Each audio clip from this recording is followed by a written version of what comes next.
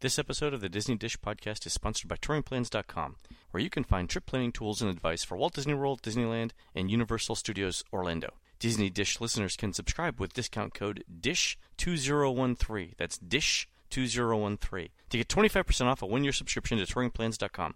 Check it out as soon as you're done listening. Thanks! Welcome back to another edition of the Unofficial Guide Disney Dish Podcast with Jim Hill. I am Len Testa, your host. And today we're going to be tackling a subject that one of our listeners had suggested regarding the history of Disney World's moderate hotels. And to tell that story fully, we need a man who is there. A man with not only his ears, but other parts of his body to the ground. That man is Jim Hill. Jim, how's it going?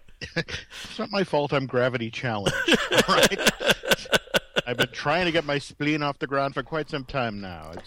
We're getting a forklift. So Jim, in talking about this episode, you had mentioned that we wanted to talk about the Disney moderates and the history of those. Obviously, it starts with Caribbean Beach Resort. But in order to really tell the story, we have to tell the story of how Disney World's hotels to begin with, right? Yeah, and again, I apologize. I mean, you got to go with the James Michener route with this. I mean, you can't just start talking about Texas. You have to first start in the Jurassic period, where there were dinosaurs, which died, which made oil. Exactly. Okay. All right, so we're going to get in our Wayback Machine. What year are we jumping to? We are starting back in 1954 with Walt Disney. Okay, hold on. Okay, so listeners, if you're driving, brace yourself because we're going to go in the Wayback Machine. And if you're not driving, if you're a passenger, if you're on a subway listening to this, assume the crash position right now because here we go. We're going in the Wayback Machine. Ready? All the way back to 1954. All right, Jim, we're in 1954. What's going on? Sorry. I know, right? That was a tough segue. Go ahead. Everyone's a little disoriented when it first happens, but it'll wear off. Go ahead. I'm sorry. I'm just waiting for my luggage.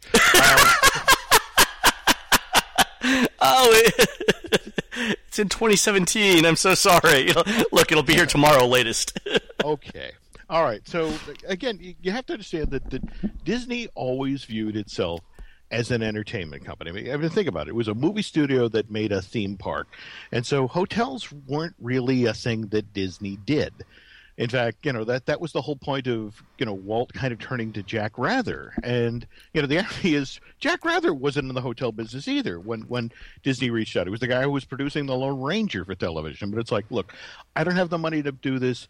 You have the money to do this. Would you please build again, this is the important thing. Build a motel. Not a hotel, but build a motel. Yeah, so they weren't thinking like mega resort. No, not at all. But, going forward, it was obvious that, Jack was making money hand over fist at the hotel. And there was some grousing. But for Walt's point of view, that was in the rearview mirror. I mean, he'd made a handshake deal with his friend Jack Rather. And not only that, he'd given him the rights, a 99-year right to, if he wanted to build a Disney, a hotel anywhere in California with the Disney name on it, he had it. And again, the whole notion of, for Walt, it was like, I did that. That's behind me. Keep going forward. Right. And what's fascinating about this period in the company, the period from 54 to when Walt passes in December of 66, is some of the businesses he wandered into. I mean, for example, the Celebrity Sports Center in Denver. Walt and Roy went in with, and it's an amazing group of people. It's Jack Benny, Bing Crosby, George Burns, Charles Lawton, Burl Ives, Art Linkletter, and God, I love this. Spike Jones. He's an animator. He's a director. No, you're thinking Ward Kimball. This is Spike Jones, the guy who did the famous recording of The Fuhrer's Face. I mean, crazy band leader. But they all went in on this sports center in Denver, where it was like an Olympic-length pool and bowling alleys, and it was like Planet Hollywood before Planet Hollywood. Well, that's it exactly. But it was one of these things where it's like, just Walt. That looked interesting to Walt, and he tried it on for a little bit, and was like, maybe, and the weird thing is, it wasn't making enough money. The other partners wanted out, and Walt eventually is like, well, this is kind of interesting, and kind of in the back of his mind, he knew that they were going to do Walt Disney World, and they were going to be in massive cash handling businesses, and people in a different part of the country. So he eventually assumed full control of it, and just sort of kept it as like, I'm not sure what that is, but I want to hang on to that. Okay. And this actually becomes a really important place in Disney company history, because this is where a lot of the managers for Walt Disney World, particularly for the hotels and the restaurants, went to train. Because inland. At the Celebrity Sports Center. Celebrity Sports. Okay, sorry. Because the whole notion was like, well, Walt Disney World is going to be so different from Disneyland. It's more of a resort. Got it. Okay. That's it exactly. So let's send our people there. Anyway, really. That's interesting. They didn't think that Disneyland was the right place to train people. Well, no, because that's the thing. If you remember when Walt, you remember the famous Epcot movie from '66. Okay. Mm-hmm. What a lot of people don't understand is the map that Walt is standing in front of in that presentation. That's the 20-year master plan. And in fact, what he has on the wall behind him is the resort and at the city of Epcot at full build-out in 1991. But there was this incremental plan of, you got to walk before you can run. So in the case of Walt Disney World, for year one, for 1971, their plan... the total number of hotel rooms on site, because again, this was a huge risk. They didn't know if people were actually going to get on planes and go down there. Sure. Only 1,500 total hotel and motel rooms. 1,500 total. How many were in Disneyland at the time? Well, that's again, the Disneyland Hotel at this point is only, I want to say they didn't build the Bonita Tower till the early 70s. So you're only talking I think 800, 900 rooms on site. But of course, again, you have to understand the reason that drove Walt to Orlando were the number of cheap motels and hotels that had been built. Right. So in the surrounding area, do you have any idea how many hotel rooms there? Oh God, there were upwards of let's see, I was doing this research for the book. Just in the Anaheim area, let alone wandering down a harbor into Garden Grove, there were, a few thousand? 12,000. Okay, so just to put this in perspective, with Disneyland, Walt has 500 to 800 of his own hotel rooms, plus another 10 to 12,000, let's say. But again, that's rather not Disney. No, but Disneyland is big enough to support this many, right? But but the Disney company is so unsure of Walt Disney World that they're essentially building 1/6, 1/8. The number of hotel. I can see where shorting yourself might lead to problems here. Well, of course, it's the supreme irony of this is that you jump ahead to 92, and here's the Walt Disney Company of that period was ridiculously arrogant. I mean, here they build this amazing, theme park just outside of Paris, and not only that, include a bullet train that will take you, or a high-speed rail link from the 7 minutes. Of Paris. Yes, it's like 7 or 12 minutes. 6 huge hotels outside of a city that has 300 of the world's best hotels, and it's like, why can't we fill these rooms? It's because you were arrogant. So anyway.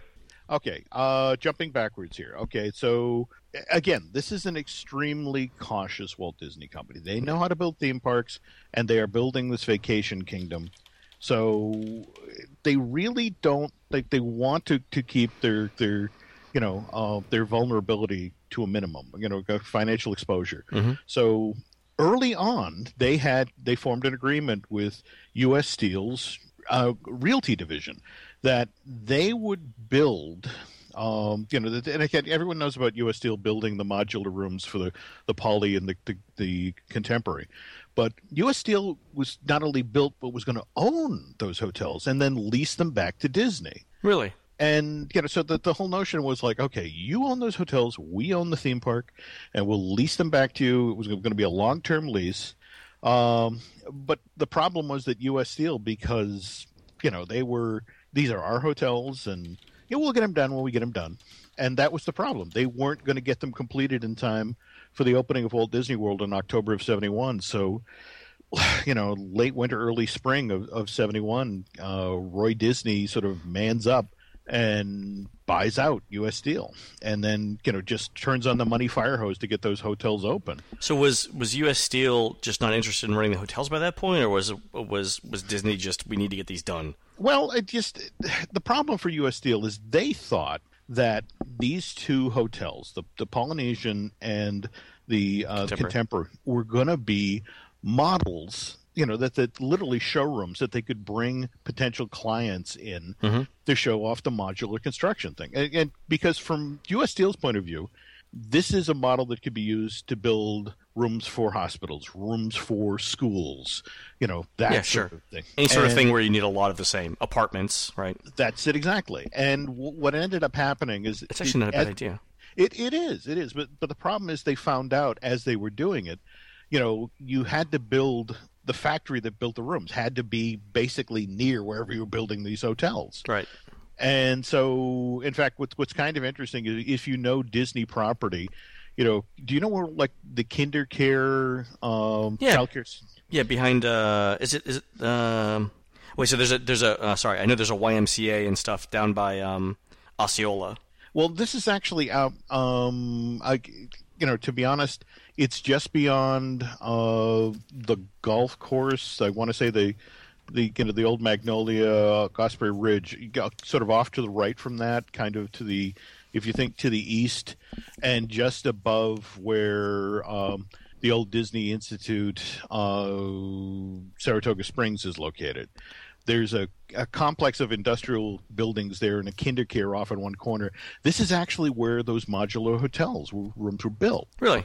And they used to, drive them, across the dirt roads to the hotel and then winch them into place. But it was as they were building it, U.S. Steel learned, like, oh, crap, this isn't going to be – because, you can't drive these giant hotel rooms on normal roads. It has to be a private site. And just suddenly the business model for this just fell apart. Well, yeah, when you have to start building the factory next – instead of building the factory in the rooms, it's easier to just build a hotel, right? Yeah. That's it exactly. Yeah, and it stinks. So that they kind of fell apart fairly quickly there. So Disney found itself in the hotel business by accident at Walt Disney World. And they really weren't ready. And again, they began throwing all these people into the Celebrity Sports Center to train to then be ready to run a hotel. Sure. Meanwhile, again, that because in the plan they had always wanted to have various rooms of they get price points. Mm-hmm. They had the campground set up, but they knew, and they had the theme resorts, and they had just sort of broken ground on the golf resort, but they knew they needed more. So they actually, again, because Disney didn't want to, necessarily own hotels, they reached out to 4 of the giants of the motor inn business. Now, again, I love the motor inn business. Yes. The motor inn business, not motel, motor inn. So when you say motor inn, it reminds me of large cars made entirely of steel with no safety equipment whatsoever, with parents smoking in the front seat with the windows up. Well, didn't everyone grow up like that, Jim? Didn't everyone grow up like that? No, they did. In fact, Jay Leno used to do this wonderful piece of material about a car he used to call a Buick Roadmaster. It sat 12 for dinner. Exactly. And it's just like, and it was one of these things where it had a radio knob shaped like a dagger. If you were in a car accident, you fell for 10 seconds before you hit the dashboard. At least you get there, it's like, turn off the siren, Billy. He was driving a Roadmaster. They just hosed down the interior and sold it to somebody else. I mean, it was a very different era for cars. It was. But yes, the motor inn. So the motor inns. Disney gets in bed with Howard Johnson's Travelodge, the Dutch Inns of America, and Royal Inns of America, and all the 1,600 additional rooms for the moderate price. For guests looking for moderate. And again, but again, just fascinating moment in Disney World history. The name of the street, that this was located on. Again, you came off of I-4 and drove up 535 and turned onto Motor Inn Plaza. Motor Inn Plaza. And I'll tell you that name didn't hold very long because by the time, a 1979 rolls around and they're getting things lined up for Epcot, that's Hotel Inn Plaza. That's it, and then eventually just became Hotel Plaza Road. They just found out. So Hotel Plaza Boulevard is what used to be Motor Inn. That's it exactly. They just renamed the street because again, and I guess it was more a case of guests just didn't want. just I'm going to Disney World. I'm paying all this money. I don't want to stay at Motor Inn Plaza. Yeah. So it's like Hotel Plaza. All right. Yeah, because people between 1955 and the mid 70s, people's expectations of hotels had changed. Motor inns were not. No. That's exactly. Which is kind of funny, though, because if you think about it, remember Universal's coming out with their Cabanas Resort next year, right? It's essentially harkening back to the Motor Inn days, so it's retro. Well, no, that's it exactly. But now you're selling the nostalgia. Yeah. That's what I mean. Yeah, so But no, nobody wanted nostalgia back in the mid 70s. No. Again, we were getting rid of our Roadmasters and getting our Nissans. All right. Anyway, we again back on the way back. We jump ahead here because again there was a plan. There was a methodical thought about how they're going to grow this resort. And again, I caution, this is the Disney World with Epcot the City plan. So for year 5. They were going to effectively have doubled the number of hotel rooms around what they referred to as the recreation complex. So you're talking 3,000 hotel room or 3,000 hotel/motel rooms.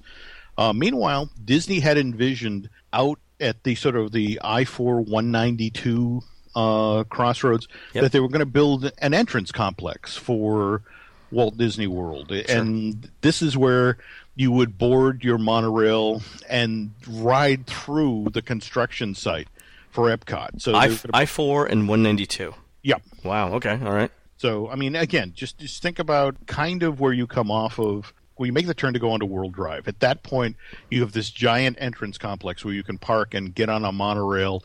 But out by this was going to be 500 additional motel rooms. And they were actually, at this point, figuring that they would be starting on a couple of the residential communities that were part of the Walt Disney World complex. So those also included, that supposedly when the park opened 71, 72, they were going to have a 1,000 motel units kind of in the, again, Saratoga Springs, Lake Buena Vista area. And by year 5, they wanted to bump that out to 2,000. And again, just to sort of put this in perspective, like how explosive and bizarre the growth in Orlando was once they turned the key on Walt Disney World. When the park opened in October of 71, in the entire Orlando area, right, there were a total of 5,850 hotel rooms. That's it. 5,000. Okay. By the end of 72, that had jumped to 22,000. And U.S. Steel's looking at themselves going, could have just put it on 192. Could have put the factory there. That's funny. So the interesting thing about that, so the idea of putting a set of motel rooms, 500 motel rooms, off of I-4 where you visit Disney World, they've essentially got. I mean, that's what they have. They have Pop Century and the All-Star Resorts, depending on which exit you get off of I-4. Well, that's so it was sort of like I mean, obviously it's a vastly different scale than 500 hotel rooms, but that's what they did.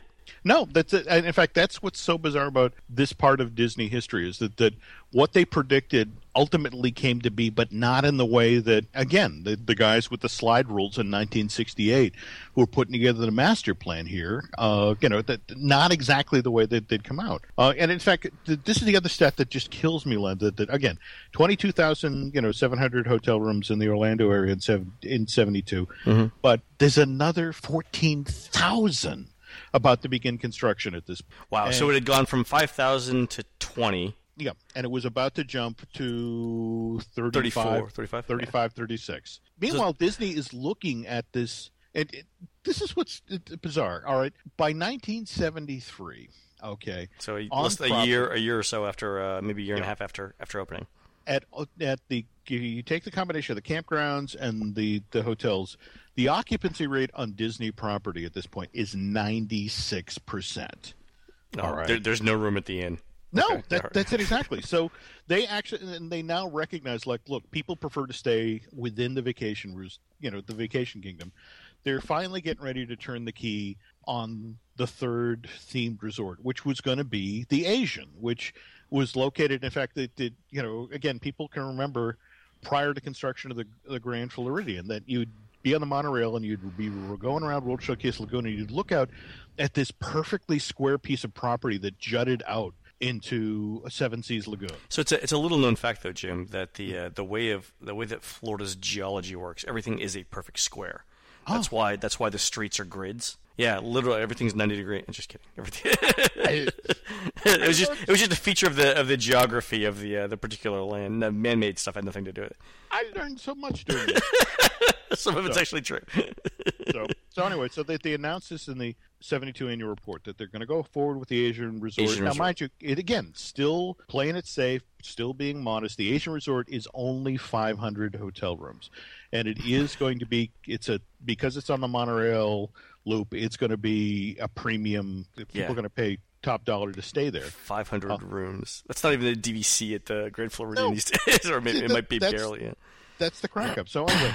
Construction is planned for 1974, and they're going to start early. And again, may have picked a bad year to choose to build that. But okay, go ahead. Well, that's it exactly. Starting October of 73, you've got the Arab oil embargo, which continues on till March of 74, and by October of that year, the economy's a mess. Inflation's in the double digits. We've got stagflation, and of course, Gerald Ford, our great leader, his way of dealing with this is whip inflation. Whip inflation now. The win buttons. Yeah.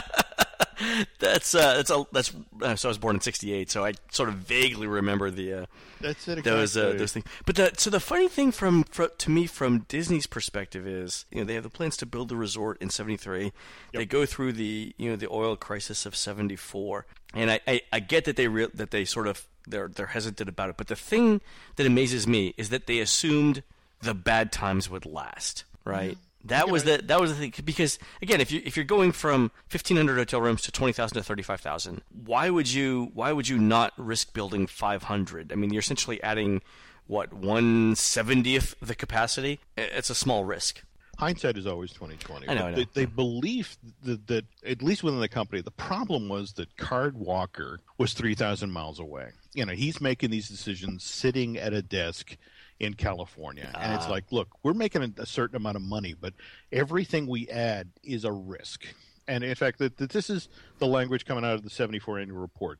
At the time of this writing, there is no way that the management of this company or any other can predict when the current inflationary spiral will be controlled or when an economic turnaround will occur. I forgot about inflation. Yeah, but yeah, okay. So this is a guy who just his natural inclination is to hit the brakes. Now, mind you, there is some incremental expansion going on. You get wings added to the Contemporary Resort, and remember that the Golf Resort actually came online in the same period in 73. But again, that was just 152 rooms. And to be honest, one of the reasons that people believe that Card Walker allowed that one to go forward is Card Walker liked to play golf.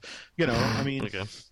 He wanted to play with, that the whole their Palmer Invitational down there every year. I mean, Card was a guy who, the guys in the animation building used to make a joke. It would be 3:00 in the afternoon, and said, all right, look at the window, and here's Card Walker walking out the front door of Disney Studios with, his loud plaid pants on and a golf bag. He's done for the day. He's going to go play golf. So, it was a strange period. And from 74 to early 80s, by the time the early 80s were around, Disney on property has just over 2,200 hotel rooms on property. Wow, so they had 1,500, they built the other 500. So essentially they stagnated for, 6-8 years? Oh, God, yeah. And meanwhile, and what's bizarre is that at the 10-year plan, if they've been following the original plan for Disney World, by year 10, they were supposed to have 4,000 hotel-motel rooms around the resort complex up toward, the Magic Kingdom. So they're almost double. That was almost double. Okay. Meanwhile, the residential community out like Vista was supposed to have 2,500. The entrance complex was going to go from 500 to 2,500 motel units. And by this point, the jet port was supposed to be up. They were, again, that's the other thing people forget about Celebration, where that was located, that was supposed to be Disney's international airport. This was where you flew in, and instead of MCO. There you go. So, boy, you're talking about Magical Express. Jesus, that would have been no. Not only are we bypassing the local Orlando transportation operations, we're bypassing the airport, the infrastructure. Now, all right. Now, to be fair to Card Walker, again, yeah, this is a guy who's hitting the brakes. in regard to hotel development. But one of the reasons he's doing that is he knows that, one of the reasons they got that sweetheart deal from the Florida legislature and, basically, allowed, the Reedy Creek development deal to go through where Disney can call the shots as to what they want to do on property, is that they were supposed to build Epcot. Right, they're contractually obligated. Didn't they? Was there there was a deadline, right, for when they had to do it? It depends on what you mean by deadline and was. No, that's it exactly. I'm sure Bill Clinton very early on. What do you mean by Epcot? Yeah. So it was one of these things where, and we won't go into the whole Epcot, the various iterations of Epcot. Let's just talk about the actual construction of it. It's a massive project. Disney knew that they were going to need some help doing this. So they reached out to the Tishman Group. Now, these are the guys who built the World Trade Center. Okay. And the thinking in-house at Disney, and that was sort of the big construction project of the mid-'70s that just like, look, if these guys can build two giant towers in the middle of New York, they can handle building this thing in the middle of a swamp in Florida. And Tishman agreed to tackle the job, but he wanted a quid pro quo with the understanding that once work was complete, he would then be allowed to build what was then supposed to be the largest hotel in all of Florida. Wow. This was going to be the 1,500-room Sheraton Orlando. And there was going to be yet another property associated with this, the Holiday Inn Crowne Plaza. And they were both going to be in Hotel Plaza. So, he was going to come in and join the four hotels that were there. But this is the thing. There was this handshake deal between Card Walker and John Tishman with, y'all do Epcot, you give me this hotel. And the unsaid understanding was that there would then be a moratorium for upwards of about 10 years.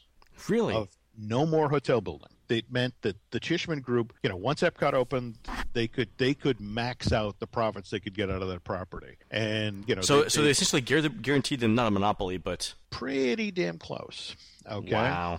All right. Anyway, so Tishman, but again, that's kind of handshake. Nobody likes to talk about that. Okay. Ground breaks on Epcot, October 23rd, 1979. And this is a massive project, Len. It takes 3 years. There are 4,000 construction workers, 24 prime contractors, 500 subcontractors.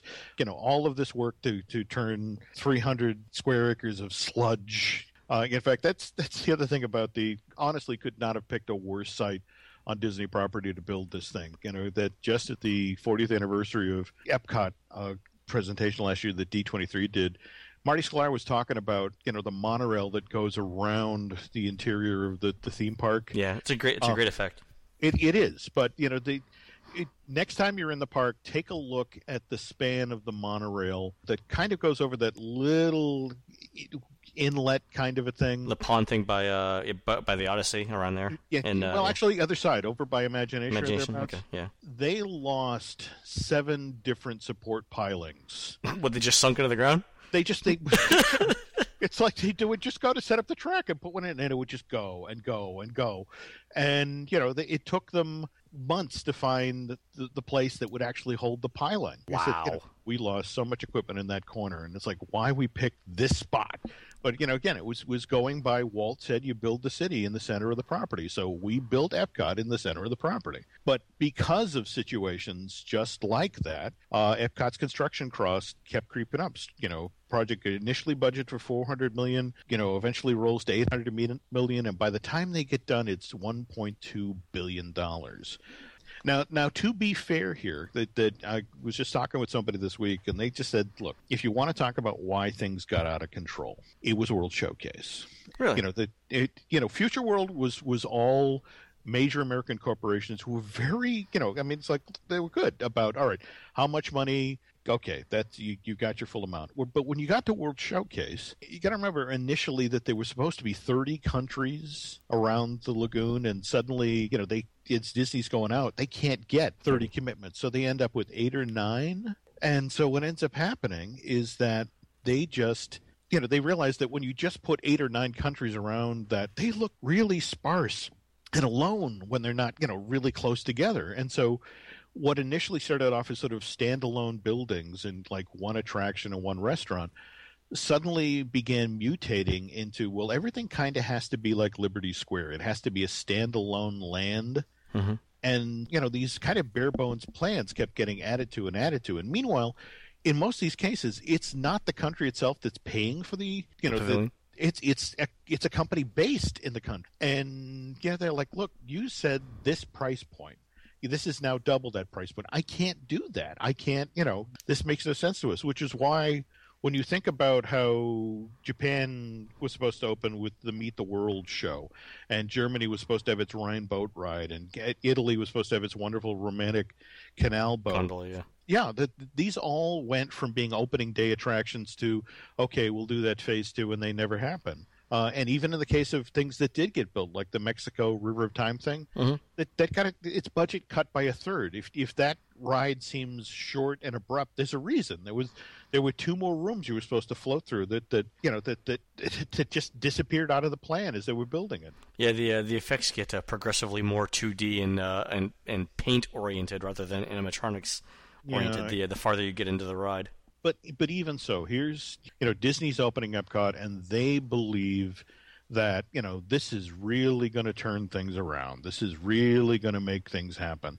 And so here you have the speech by Dick Nunes, and this is spring of '82. We're 6 months out from the opening, and this is where it gets interesting because you've got Karen Walker, who's had this handshake deal with John Tishman about Disney's not going to build any hotels. And yet, listen to this speech. All right, current estimates is that this area, the Central Florida area, is now 15,000 to 19,000 hotel rooms short. We're worried about that. So right now, we plan on expanding the Polynesian, the Golf Resort, and the Walt Disney World Village Resort area. So so the Tishman hotels, we're going to be factoring into this, but we also have in design 3 hotels. The Mediterranean will be located between the Ticket and Transportation System and the Contemporary Hotel. The Cypress Point Lodge, which eventually, as you know, became Wilderness Lodge, will be west of River Country in Fort Wilderness and will be themed as a Western hotel. It will include log cabins along Bay Lake. The third, the Grand Floridian, will build at the Old Asian site near the existing Polynesian Village Resort. It'll be a replica of the great Florida hotels of the early 1890s. Really? Yeah. So again, that's what I love. When is this? This is spring of '82. So, and that's what's fascinating about this story. Everyone has always assumed that the Grand Flo was something that Michael Eisner. Yeah, I was just gonna say, yeah. No, here is Dick Nunes, president of the Walt Disney World at this time, announcing that we've designed, it's a great replica hotel, and our creative people have come up with an absolutely beautiful design. Huh? So this was '82, so it opened 6 years later. Yep. '88. So, all right. Anyway, we jump ahead here. In addition, we have some dreams for the Walt Disney World Village. From the Empress Lily restaurant, we're going into a New Orleans street, and you'll walk right into a beautiful New Orleans hotel. This is where it gets interesting. There's your moderate, Len. The first Disney. It was going to be. The Port Orleans Dixie Landings complex was originally supposed to be built there, kind of where we now have Disney West Side. Pleasure Island. And so that's where Fulton's came in. That kind of makes sense. Yeah. So because Fulton's was the Empress Lily, right? Yep, that's it exactly. So what fascinates me about that story is, here's Dick Nunes saying this, but we know that Cart Walker's made this deal with Tishman. Yeah, there's some tension there. Yeah. So it's like, what's this he was going to announce that would be built after the Tishman had recovered his money? Anyway, all right, jumping ahead, Epcot opens October of 1982, gets decent reviews, but by '83, attendance is already eroding, and because the company had financially overextended itself with the construction of Epcot and at the same time getting the Disney Channel on the edge, suddenly it's vulnerable to green mailers. And you've got Ivan Boesky making runs at the company. You've got Saul Steinberg, kidding Disney, threatening the company.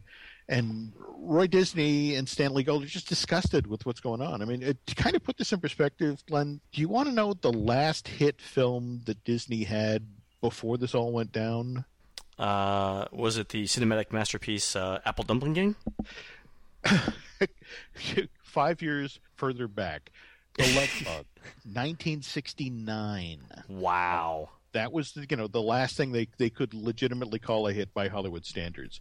So Stanley and Roy get in bed with the Bass brothers, who then become the company's White Knights.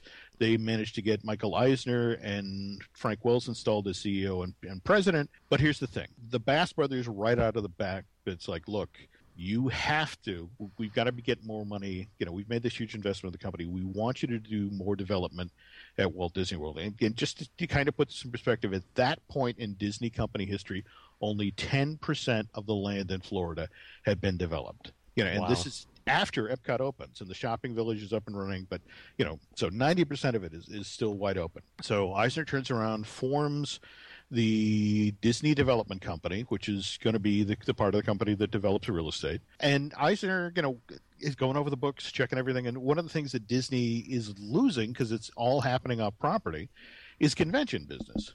So, he announces that they're going to build this giant convention-shaped, or convention-based hotel near Epcot. And John Tishman just like, wait a minute. Gentlemen. I believe we have a deal. So So this is 84. When was the deal with Tishman made? Tishman was made in 79. Oh, so like 5 years later? Yeah, 5 years later, and it's like, wait a minute, we spent all this money, we had all our people in the sweltering heat of Florida building your damn park, and it's time that you make good.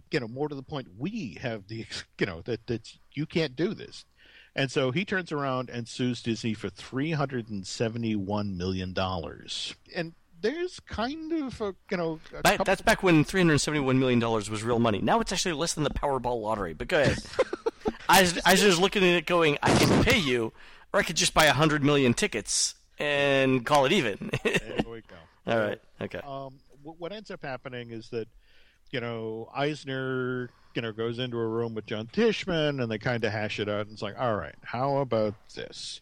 I want a convention hotel, and but I also want the rights to actually. We have to start building hotels on property. So what if you build the convention hotel right next to the theme park that you built? And for Tishman, this is a win-win. I mean, they get to build, in addition to the Crowne Plaza and the Sheraton out on Hotel Plaza Drive, they get to build these giant convention center complex right next to Epcot. It's like, well, yeah, sure, but with the understanding that this lawsuit goes away, and once we do this, you have no right.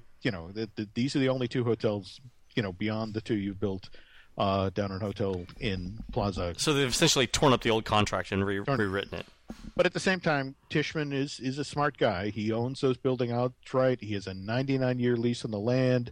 And Disney, they're not idiots either. I mean, they got, they get a share of the hotel's revenues. And Sure. This was actually the beginning of Eisner, the architect patron, because he made part of the deal that Disney had a say on the design and the architecture in both the interior and the exterior of that building. So that, once that deal was in place and everybody was happy, then began the most remarkable period in Disney resort history. You then saw a $1 billion expansion of, at Walt Disney World, and all of that money, every dollar of it, went into the construction of new on-site hotels. Wow. Okay, so I think that's a good place to stop this particular one. We'll pick up with the construction of the hotels next. No, absolutely. But just a quick note here, though, that the irony is that if they had stuck with the original plan for Walt Disney World, by year 20, so we're talking 1991, there would have been 6,000 hotel rooms. 6,000. 6,000 up by the resort complex. Epcot, the city, at this point, is supposed to have 10,000 employees. There's supposed to be 4,000 hotel rooms inside of the city, along with 7,500 residential units. And the additional outside residential communities, sort of the suburbs of Epcot, 16,500 residents, 3,000 motel room units out there. And again, just this is what fascinates me about what fell off the table. The Disney Industrial Park. And this is the thing that became really became the bone of contention with the state of Florida. It's like, where are the good paying jobs? There's 20,000 employees working out there. And don't get me wrong, there's lots of, there's tens of thousands of employees who work on Disney property, but a lot of them are minimum wage. Yeah. And I don't know. I guess what cracks me up is you of all people would, given, how well wired you are into how many rooms there are actually on property, but the total hotel rooms by 91 were supposed to have been, on Disney property was supposed to have been 18,500. I mean, for example, by this point, the jet board is fully operational, and there's 500 motel rooms out there for people who are just looking for a place to crash before they get out early in the morning to take their flight. Wow. But yeah, that's interesting. With the industrial park, because those are manufacturing jobs, which typically pay more than service sector jobs. No, that's it. Wow, I can see how they're upset. Yeah. So anyway, next time, again, I'm sorry, we had to go through the whole Jurassic history of Walt Disney, but next time we get to the moderates, and what's fascinating is you really can't tell the story of the moderates at Walt Disney without getting into things like the Grand Flow, because they were kind of built in the same time. I didn't know that about the Grand Floridian. I really thought that was an Eisner baby. No, but that's the fascinating part of the actual history of this company. If you dig down, it's like that's absolutely positively not your idea. You got it from somebody else. So. Fantastic. All right, Jim. Well, thanks very much for enlightening us on that. I can't wait for to hear about the history of the moderates, because that'll be fantastic. Coming soon. All right, for Jim Hill, this is Len Testa. You've been listening to the Unofficial Guide Disney Dish podcast with Jim Hill. Please go back onto iTunes and rate our podcast, and let us know what you'd like to hear next. For Jim, this is Len. We will see you on the next show. Take care, guys.